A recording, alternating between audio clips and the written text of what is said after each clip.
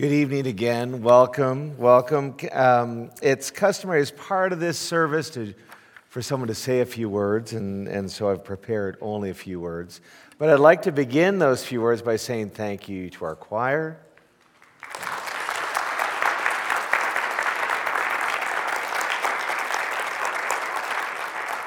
Of course, to Bill, who has worked hard. Come on, stand up, Bill. Come on.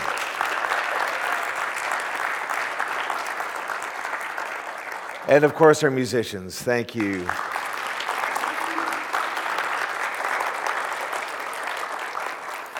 When we proposed, Bill proposed moving from brass to strings, I thought, oh, great. And I'm so glad we did, because you're here. You sound fantastic. So thank you, all of you, for everything. Thank all of you for coming, to our readers, young and old. And it's quite something, isn't it, to have all of these readings considered in one evening, and then to be paired with song.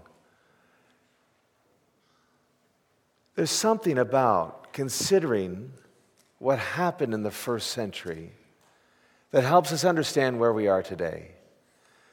And we're in a difficult spot today, aren't we? There are over 20 armed conflicts happening currently in the world. 2 of them make the headlines. The hungry continue to go hungry, and we still have problems that range an entire spectrum. And the central character of all of our readings this evening is one person. It's the Lord who loves his people. And it's incredible. We could spend some time tracing what this God has done by becoming born as a baby, as helpful as babies are. But I'd like to suggest we consider another person, just for a moment, who has an incredible role to play and who speaks really to all of us who are, I'll speak from myself, rather ordinary. Any other ordinary people here this evening? I mean, we have a few exceptional people at the back, but we are rather ordinary, aren't we? And so let's just take a moment, if you'll permit, and just consider reflecting on the other central character of the Christmas story. A woman called Mary, who through most nativity plays is absolutely silent, who was referred to in once in royal David's city as her mother mild. And my question is, really? She doesn't strike me as someone I'd want to cross. Or in art, she's often depicted as a woman looking down in blue, holding an angelic baby. Maybe she liked blue. Easy to clean, doesn't show the stains like white does, right?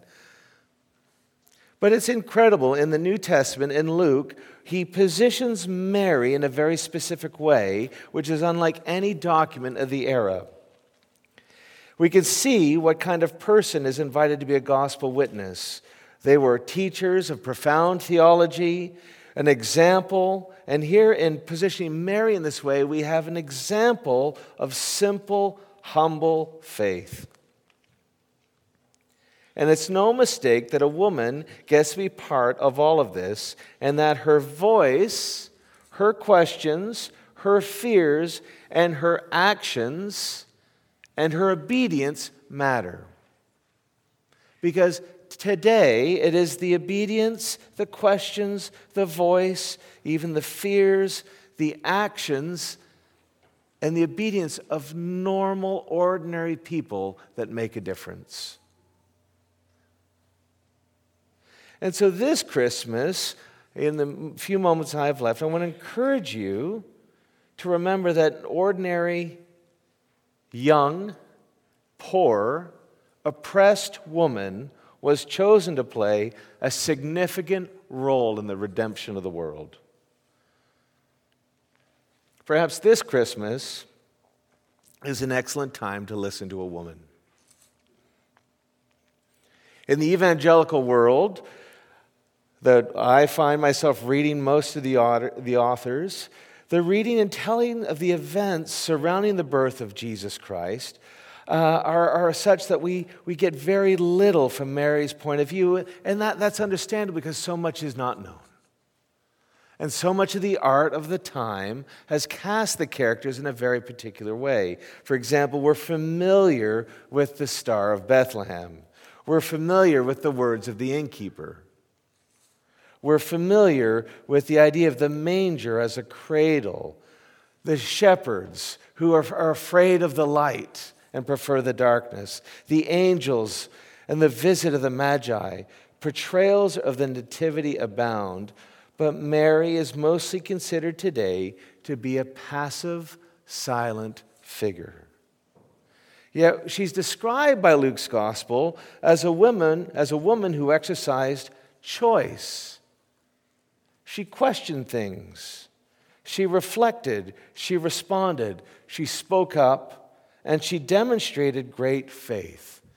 Our world today, with all of its problems, is in desperate need of ordinary people who will exercise choice, who will question things, who will reflect, who will respond, who will speak up and demonstrate faith. And to all of us, Mary is an example to follow. Consider this. Most in the biblical narrative, when faced with an angel, fall down as if dead.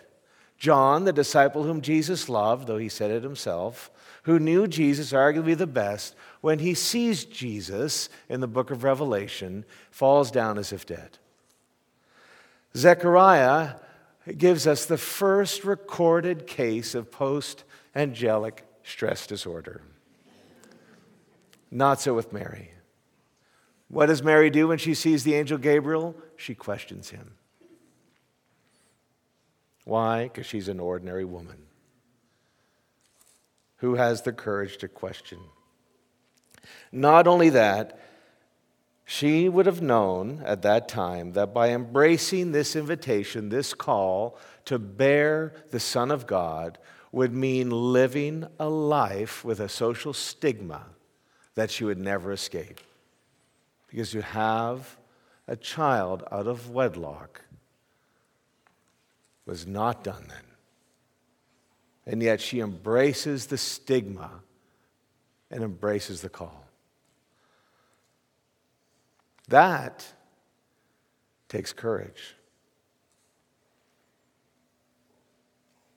I was a chorister growing up, and for a time sang in the cathedral choir, which meant that Sunday evenings we would be at the cathedral singing evensong. At first I was a tenor, then my voice migrated lower, and I was a bass, and I just kind of followed everyone else's lead.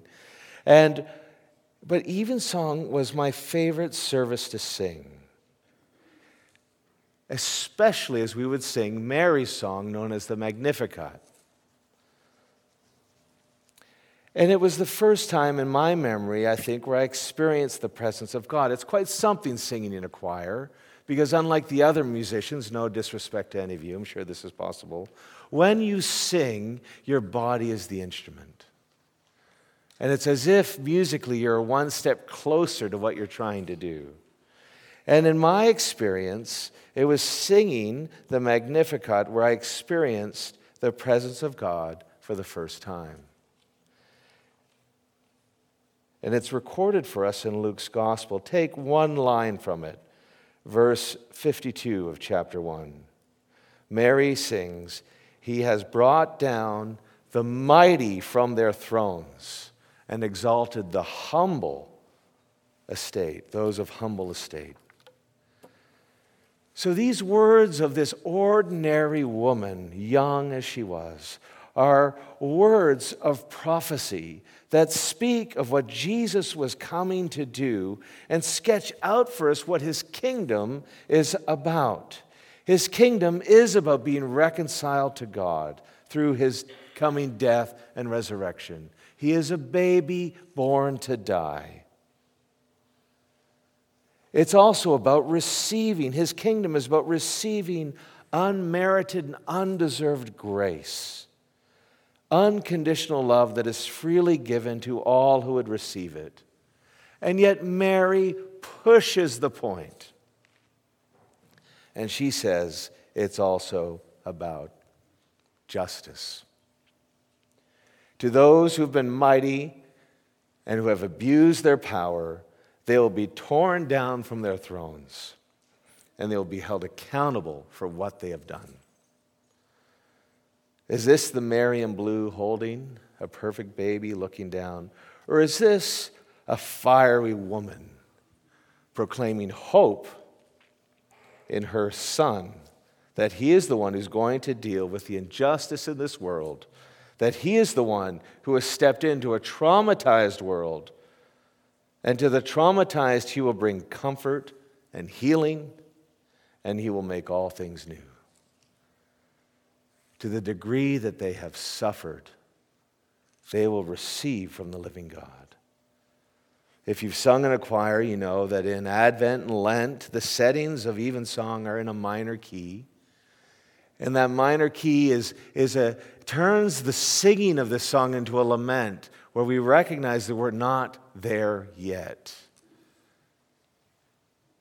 But a day is coming when he will return and make all things right. So at Christmas time, if you would like to spend some time exploring what one of the other central characters of the story might help inform us. The central character is Jesus. I really want to encourage you. It's a book entitled Mary's Voice. It's written by a friend of mine, Dr. Amy Orr Ewing. I recommend it to you. It just sheds light in a different perspective and helps bring the details, bring the faith to life in a way that I hadn't considered. Now, for some of us this evening, and I know the cowboy game begins in a moment or two, but bear with me for a moment, if you can. To those of you who are ordinary, your choices matter. To those of you who are ordinary, your ability to question matters. Your ability to reflect and respond matters.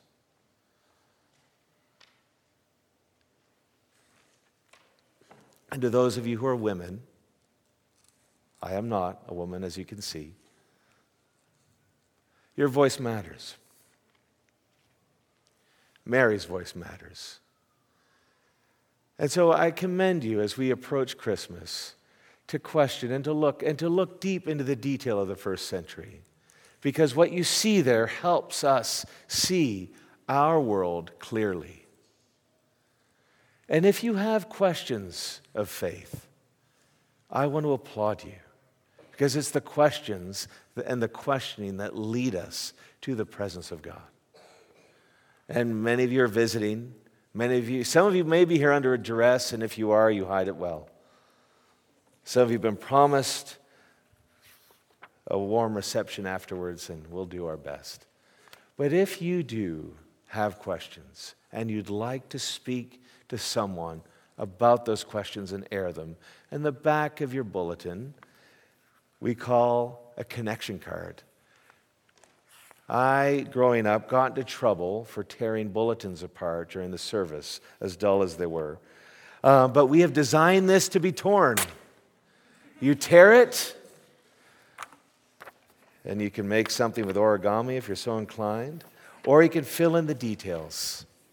And then next door at the reception, you could leave it on the table or hand it to me, and we'll get in touch and schedule coffee. In fact, I was having lunch with someone today at noon, and they suggested meeting over coffee and bacon. I thought, well, that's an ingenious thought. There's a coffee shop nearby that serves the most wonderful bacon.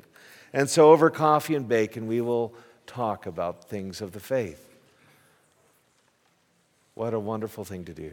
So I commend you. Thank you for coming. Thank you for your contributions. I want to encourage you this Christmas to remember